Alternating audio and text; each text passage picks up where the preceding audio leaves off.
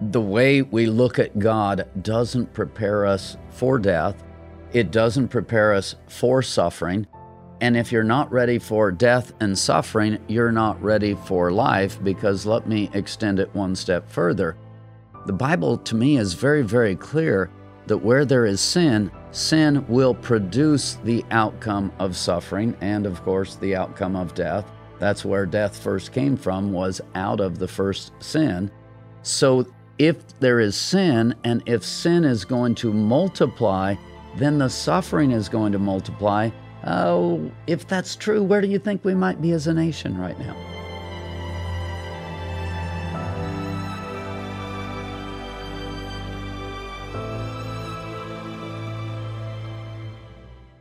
Well, Dale, it is good to be here with Effective Heart Change. How are you doing today? Well, the heart change is effective, so that I must be doing all right. It's been I don't know how many months I've been with you again, but I see changes happening within your group, and I'm having changes in me, and I appreciate that.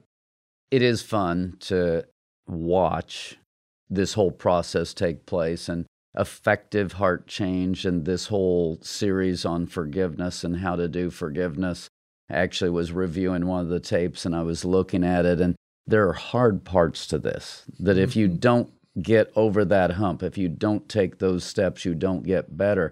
And a lot of times people hit those and they bail out, and then they give up on God. There's a process here. There's a heart change process that's incredibly important. It's important that you learn it at a deep level, learn it in a right way, or you don't get the outcomes.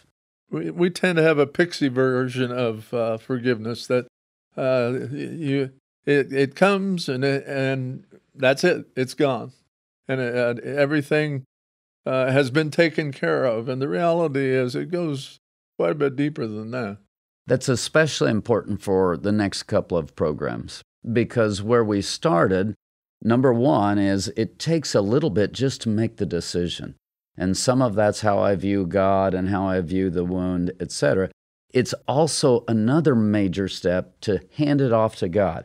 And I want to say it one more time. You're not forgiving.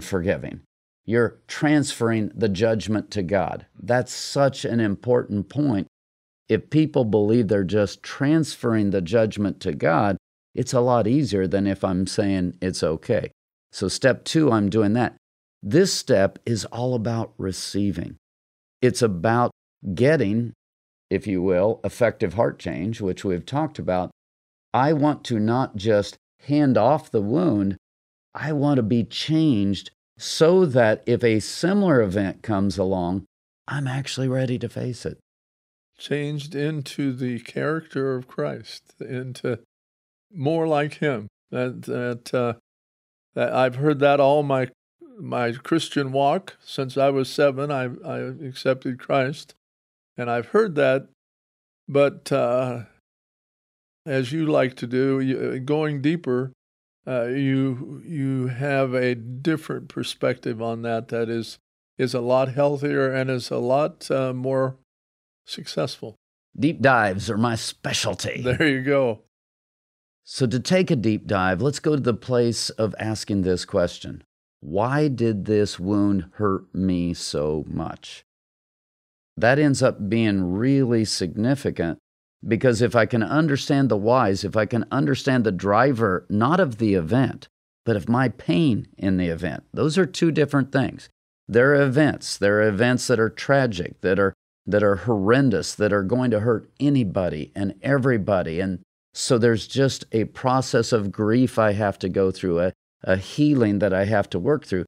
But there's other kinds of things that are especially traumatic to me, key words, and so it's really important for me to begin to understand that this was really hurtful to me, so I kind of need to understand why it was hurtful to me. So the old jock in me is flashing back to the sports that I participated in.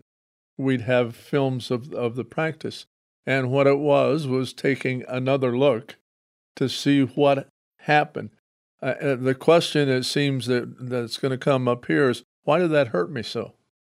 And to be able to take the time, and obviously it's going to be on film more than likely, but to go back over what you remember of whatever happened, and kind of dissect it and say, okay, why does that bother me so much? If you're going to go there, let's go to the locker room statement. There's no gain without pain. And in Christianity, we've actually taken that and just kind of thrown it out. And we've got this pleasure, prosperity type of a gospel where there's only an upside in Christ. There's no pain. We ignore John 16:33, where Jesus said, in the world you will have tribulation, you will have suffering, you have troubles and pain. And so we've thrown that out. A more accurate view of our lives in Christ, not outside of Christ, but in Christ, is that there is going to be struggle, there is going to be suffering, there is going to be pain. So if I'm not equipped to handle that, then I'm going to get run over and I'm going to be devastated, and life in Christ isn't going to be very good. That was that pixie dust idea I was talking about in the beginning there, because we have that sense of forgiveness. It's everything's taken care of, and that's really not the case. And so the soaking that I'm talking about in this one is not about the wound again. It gets back to me. And I need to receive from God something. I need to receive a strength. I need to receive a peace. I need to receive a joy. And if I go to 2 Corinthians 4:4, let's choose the word comfort. I want to receive comfort from God. And when I receive that comfort from God, I'm changed. I'm changed on the inside. So when the next wound comes my way, I don't respond to that same incident the same way I did the last time. It's not as devastating as I did the last time. So my goal at that point is, how about this word confidence? If you want a biblical word, we could go with faith. I need to grow in confidence to face life, when most of the time, old wounds mean that I grow in fear of that event happening again. Whew, I survived that one. I got through that one. I got to a point of forgiveness. Wow, I'm finally better, but it better not happen to me again. I mean, if that's how you're living, you're not living in victory. And so I need to concentrate after I've handed off a specific incident with a person. I need to concentrate on, what do I need to drink in? How can I grow so that I'm actually in a better place? So there's a second examination there, to recognize that you're hurting and maybe why, and then you turn it over, and then you start watching for not to see that you're going to get hurt again same way, which is what we tend to do, but that God has it. In friendship speak, that would be, I got this. And that's what God says to us. I got this. We need to turn it over and be firm in that commitment that it's His, not something I'm going to dredge up again. Well, I think we'll take a break. I want to jump into, I call it a theology of death and suffering and all of these kinds of things. It's going to be a longer topic. Let's stop and examine where we've been, and we will continue right after this.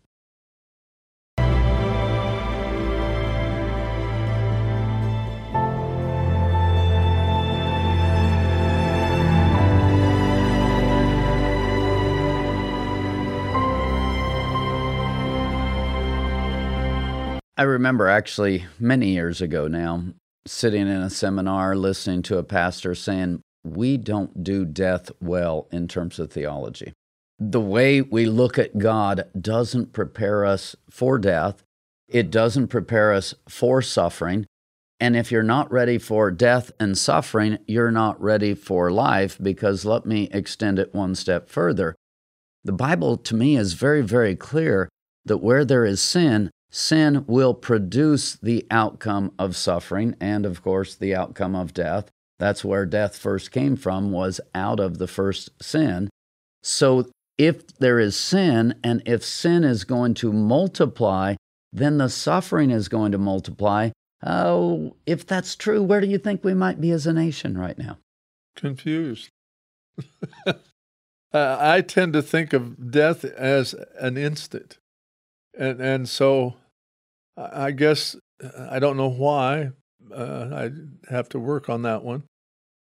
But for me, it's only a moment. It's that transfer from back to the spiritual as being home. I think humans fear death. It's unknown, and it's the end for most people's thinking, it seems. And to me, it's a beginning. But take me deeper.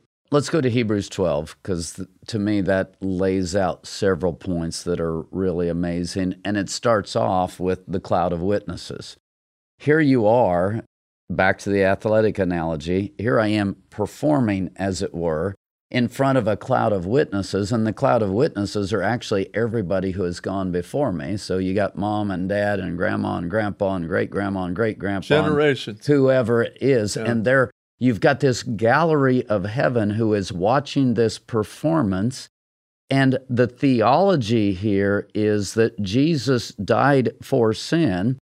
And I'll take you to Colossians 1:24, where Paul says that I fill up in my flesh what is lacking in the sufferings of Christ. There are things in Scripture that talk about us needing to identify with the suffering of God. And let me take it one step further. People don't believe that you really love them at the deeper levels until you're willing to suffer for them. So they don't trust at the higher levels. They don't connect at the higher levels until they see you willing to endure pain on their behalf. Now something wakes up in them. My connection with you, my ability to be there to support you actually is strengthened by this idea of suffering and me being willing to lay down my life. And of course, Hebrews 12 is all about Christ laying down his life for us. This is a theology of suffering that we just don't do. Suffering equals bad, equals demonic. Pleasure equals God, equals good. And the Bible doesn't lay it out that simply. So in essence, we're imitating Christ. With the difficulties, with the pain and the suffering that we endure, that's the long process of dying. And that's why I see death as a release, because as humans, we fall short. And Christ came, and not only did he pay the price, he lived it out, and there was a lot of suffering involved. And he didn't hesitate to let his disciples know, and those that heard him preach, know that they would have plenty of suffering too. And so that picture there really speaks to me, because what we're doing is imitating Christ. We become more like Christ by the suffering and by going through some of the things that he went through. Well, one of my favorite verses in Hebrews 12 is the idea of, well, you ain't dead yet. And of course, that's a very loose paraphrase, where he talks about you haven't suffered to the point of bloodshed yet. Christ suffered to the point of dying. You're not dead yet. So he's really bringing that point home. And then he goes into the next point, that if you're not receiving discipline from God, if you're not receiving correction, well, every discipline, every correction ends up being painful just about. So I've got this painful thing going on when I'm receiving correction, and I'm looking at life, and many of those times, God is using other people in our lives. So there's this wound, there's this conflict that is actually the crux. It's the focal point of the unforgiveness. It's like, how dare you do that to me? All of that just ties together into a mixture that it's hard to separate the wound and the unforgiveness and the discipline of God and the orchestration of life events. And Paul kind of challenges us. Well, actually, some people don't believe it's Paul, but the writer of Hebrews challenges us to grow up. Dying for a good reason. If you're gonna die, and you have any say in it, you want it to be for a good reason, and it's hard for us to find good reasons.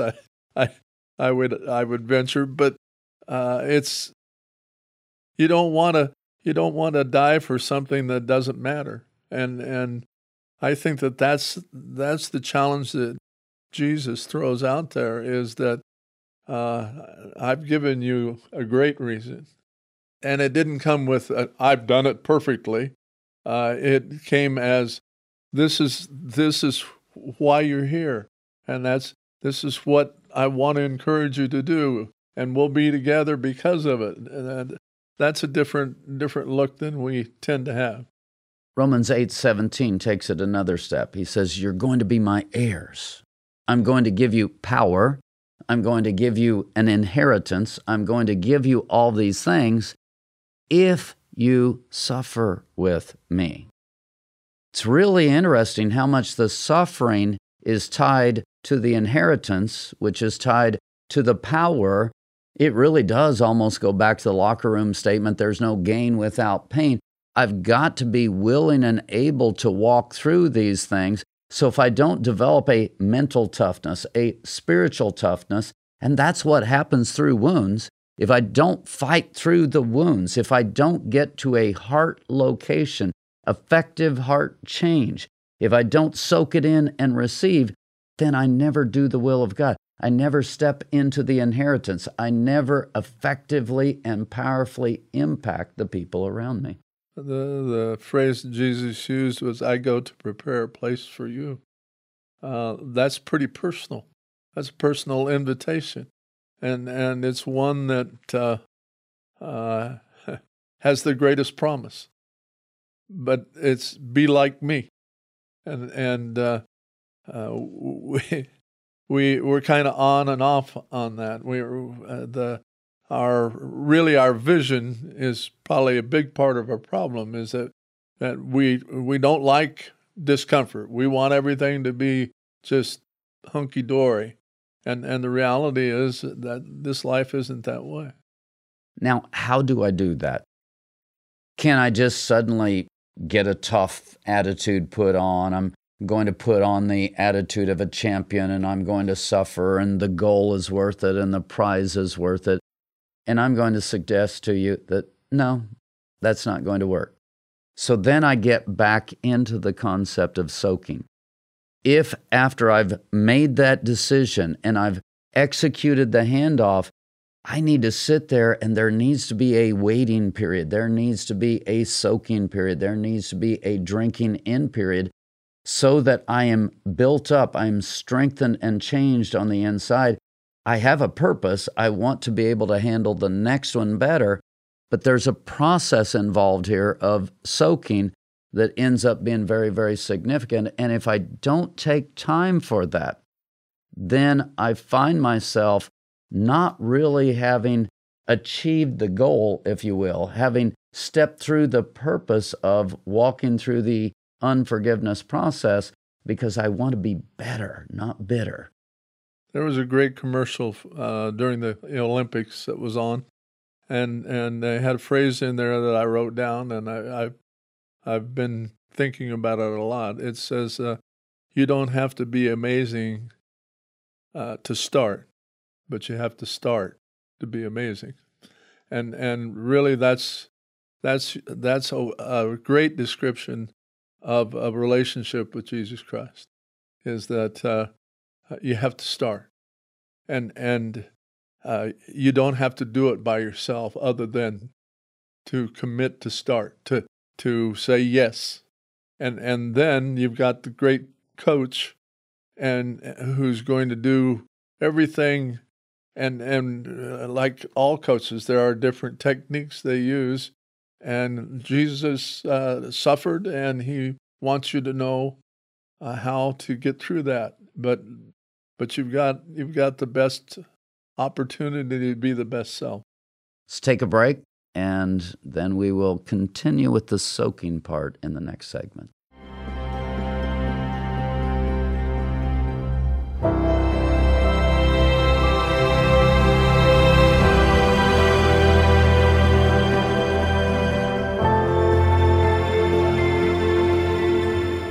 Isaiah 53:5 talks about he was wounded for our transgressions. He was bruised for our iniquities. There is a transfer. There's got to be this connection and this transfer that happens. And if we don't get that connection and transfer applied in real time, we stay in a wounded state. We've made a decision. We've made a logical decision. We've made a willful decision. We've made whatever kind of decision we have. And we might have even spoken some words, but inside I'm still pretty much the same. So how do I tap into what Christ has done? The picture that I love the most is literally laying my hands on the Lamb. Now, this is when I have sinned. When you're talking about wounds, it's a little bit different, but laying my hands on the head of the Lamb and saying, this should have been me. And then you're picturing the cross, and you lay your hands on Jesus on the cross and say, this should have been me. Those are powerful words where I begin to understand substitutionary sacrifice. Jesus died for my sins. Well, that's if I've sinned. But of course, if someone has sinned against me and if I've been wounded, it messes the whole picture up. So the receiving process is a little bit harder. So it's a process of identification then. You're identifying with Christ and what he did for you, the suffering. So the obvious jump, it would seem, is that if I've been injured by somebody else, my response would be to somehow identify with Christ died for them as well. And if I can start there, I'm way ahead in the process. But the tendency is we're too involved in our own hurt to do that. But like we were talking earlier, you got to start. And if we could set a standard of when we recognize that we're hurt, that to at least for the moment consider why, and that's difficult. I mean, it's going to take a lot of practice, but if it's a start. One of my favorite sarcastic comments, I talked about sarcasm in class yesterday, and not in a kind way, but one of my favorite sarcastic comments is, I can't believe you lied to me. It's never, I can't believe you lied, but it's lied to me. So often with wounds, we make it personal. It's like what you did to me, and everything's revolving around me. It's revolving around my world. When it needs to move out of that, and we need to see the bigger purpose. We need to see the entire picture. What you brought up is exactly right on. When I look at Isaiah 53:5, and I look at Jesus being wounded for my sin and my transgression so I can be healed, that's where we start. But that's not where we need to finish. We need to finish exactly what you said, where he also died for that other person. He also died so that that other person can get free, can get to a point of victory. And if I'm really buying into the things of Christ, I need to begin to ask myself, how can I be the best influence I can be in that situation? How can I positively impact that person? Now, we're not there right away with the forgiveness process. So the first part of the soaking is probably going to be for me, where I'm allowing God to bring that comfort and soak it back into me. I've got to have that soaking process where I'm receiving some good stuff and I'm receiving some healing first before I'm able to extend that to the other person. Church I'm going to right now is the pastor is doing a series on shame. And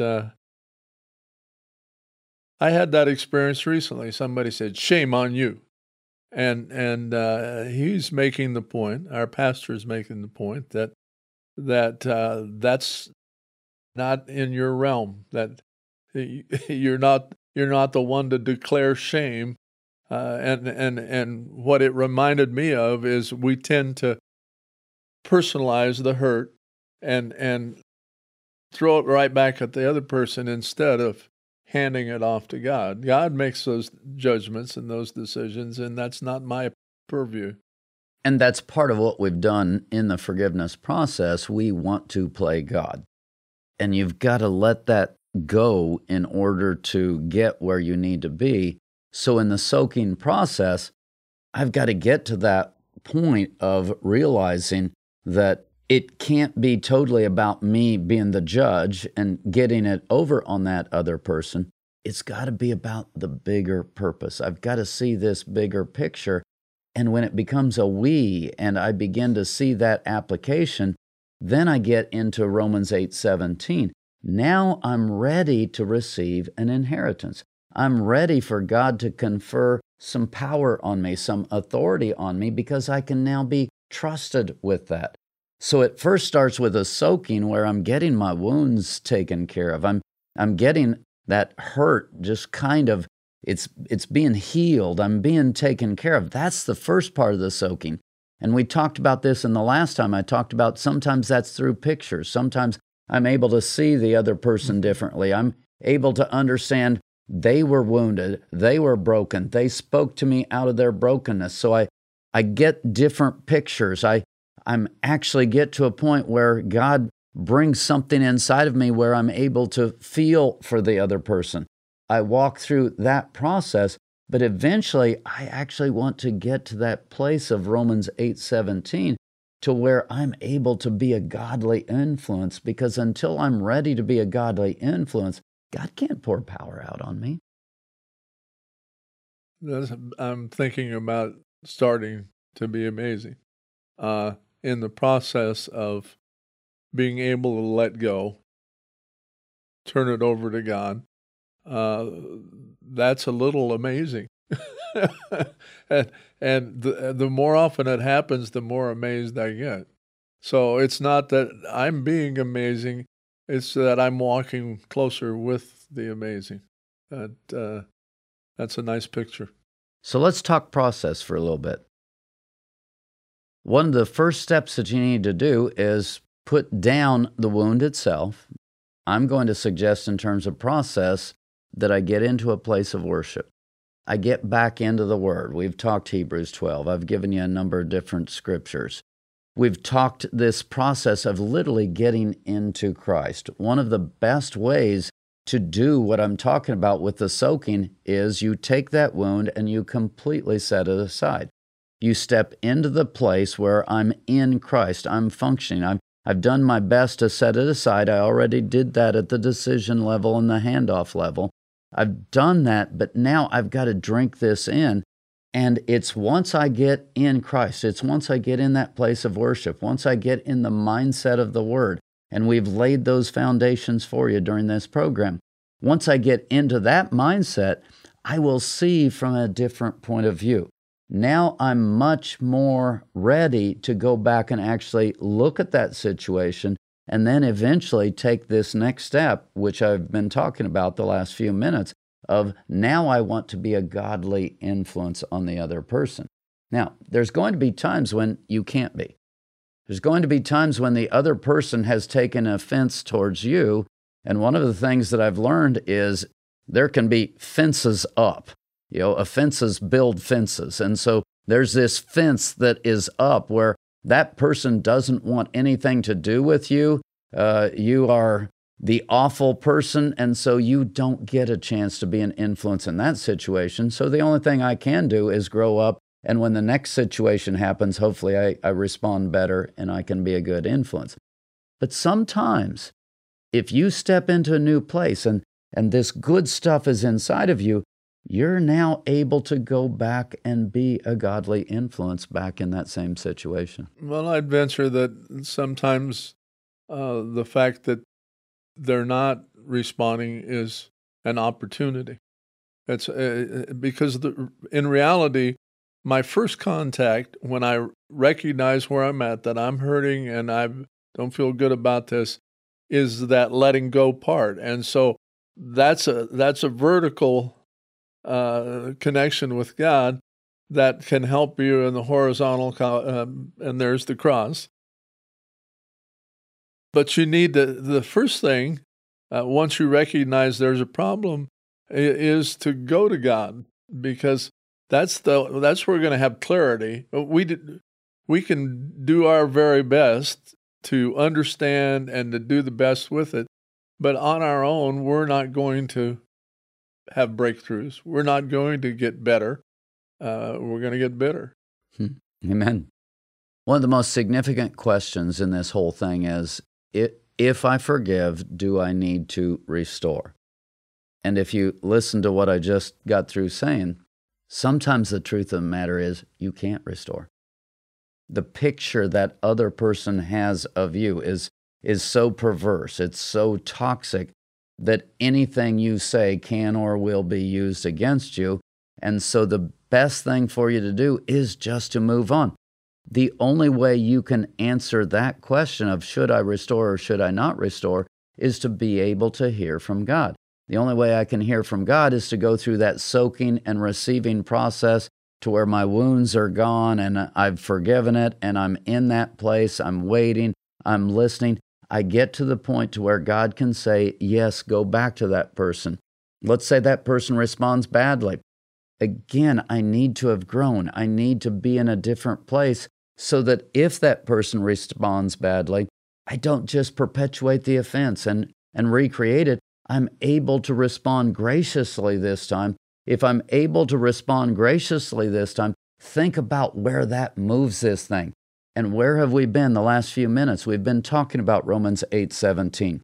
We've been talking about moving this thing into a place of influence. And if I'm ready to move into godly influence, now I'm ready for God to pour out a power on me and an anointing on me to deal with situations. But I can't have that until I'm ready to restore, but I may or may not be able to restore. And it's interesting that God allows that to go on, because it's not all about me. There's someone else involved in this. And so I need to do my best to see how God is prompting me and respond to that. But the reality is He's waiting for a response from the other person too, and me not getting what I think I might deserve. I don't like that terminology particularly, but expecting some sort of reciprocal to my attitude, and it's not coming. It might be because God is allowing that person to steep in where they're at and hope to have the same breakthrough. It's interesting, when Jesus sent His disciples out, He basically said, there's people who won't receive you. They will completely reject you. And when you get ready to leave that town, shake the dust off your feet. Now, people go a lot of different directions with that. It's not harbor unforgiveness, so shake the dust off your feet with this angry attitude of, God will judge you, etc. I don't believe that's what He's saying. He's saying shake the dust off your feet for your sake, because if you're still harboring this last one, when you go to the next one, you won't be ready. You won't be prepared. And then the old wound is going to jump into the new situation and virtually guarantee that you will be wounded in the new situation. So it's really important to take away this requirement that if I forgive, I have to restore. Sometimes you can't restore. And if you can't restore, you've got to be able to shake the dust off of your feet, move on to the next situation, and be ready to be the loving image, the Christ bearer, the forgiveness bearer, the connector that God wants you to be. That's my goal. I want heart change. I want to get to a new place. If I'm getting there, then the will of God is done through the forgiveness process. And not living back in those days, we don't understand the dust on the feet anyway. They're walking around in sandals, and one of the pieces of hospitality was to offer a bowl and so the feet could be washed. Well, to me, the message is don't take old dust with you, and so the shake it off part is clean it. Move on. When you move on, make it clean. Don't take the old dirt with you.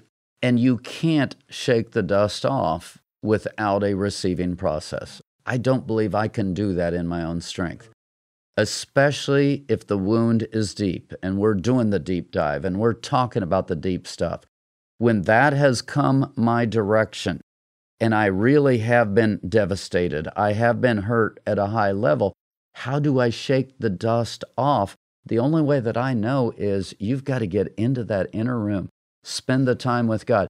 You may need to be metaphorically in an inner room with a healer, with a counselor, with somebody that you can talk through, so that now I'm not just processing with God, I'm processing with people who speak healing, restoring, strengthening words to me. I'm actually taking this receiving, soaking process as an important part. Grief is a process. It doesn't just happen. Occasionally you get more of what I call the God zaps, where it happens more quickly and it's more of an instantaneous thing. But most of the time it's a process where I slow down, I take the time, I drink in from God, and I know that I'm where I need to be when I'm able to get up and move on without the dust on my feet, without the old unforgivenesses on my body, on my spirit, on my person. I'm able to move on. And back to Romans 8:17, I'm ready to be a godly influencer in the next situation. You know the picture of Christ at the Last Supper. He washed his disciples' feet. He basically disrobed and went to his knees and cleaned all of their feet. He was the master. That should have been somebody else's job. But that's a great picture of God's participation in our shortcomings, because he came, he gave up, he gave all. He gave up his place in heaven and became one of us. And then as one of us, he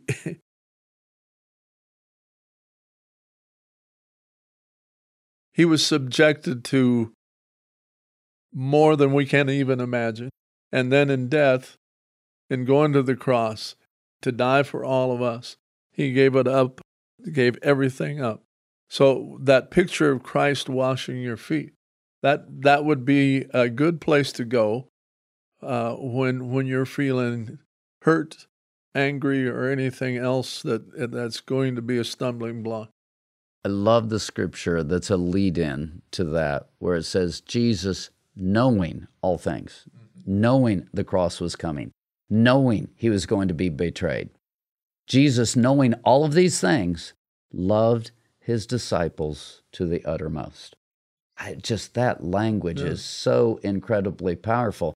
You talk about somebody who had forgiven the right way and was living it the right way and had stepped into a place where he was capable of being a godly influencer. Then compare that to the Hebrews 12, where the writer basically says, you're not dead yet. Yeah. You haven't done what Christ has done. Yes, it's tough. I know it's tough, but get up, get after it, get going. We tend to excuse weakness. We tend to excuse people who don't get the job done in forgiveness. And then we excuse people not to be godly influencers. We say, it's okay, you don't have to be that godly influencer. You don't have to step into ruling and reigning. What? Over your own spirit and over the selfishness and the wounds and all of the stuff. I can't be a godly influencer unless or until I can do that. And when we excuse people for their unforgiveness and we allow them to stay in this squalor, we're taking away their ability to love other people. You bring up a great point there, the humility, the being humble. Many, many times, our idea of humility is a perversion of what the real thing was, which is what Christ exhibited. We tend to sell ourselves short. We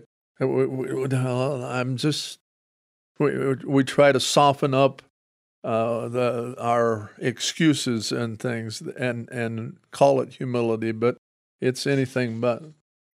Humility is hard work. Yeah. It's dirty work. It's dirty work. It's doing what I don't deserve to do. It's like, how dare you ask me to go that extra mile? How dare you? Well, okay, you don't have to. But if you don't, you're forfeiting your ability to be a godly influencer in a way that is going to change people's lives. Is that really what you want? I hope as you've been listening, you've grabbed a hold of this idea of soaking.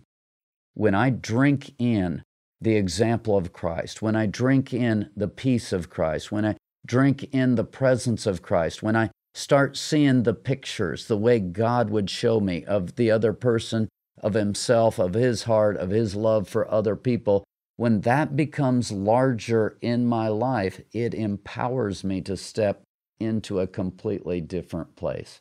I hope you want that for yourself. I know many of you are going to seek it and pursue it. And please join us again next time for Effective Heart Change.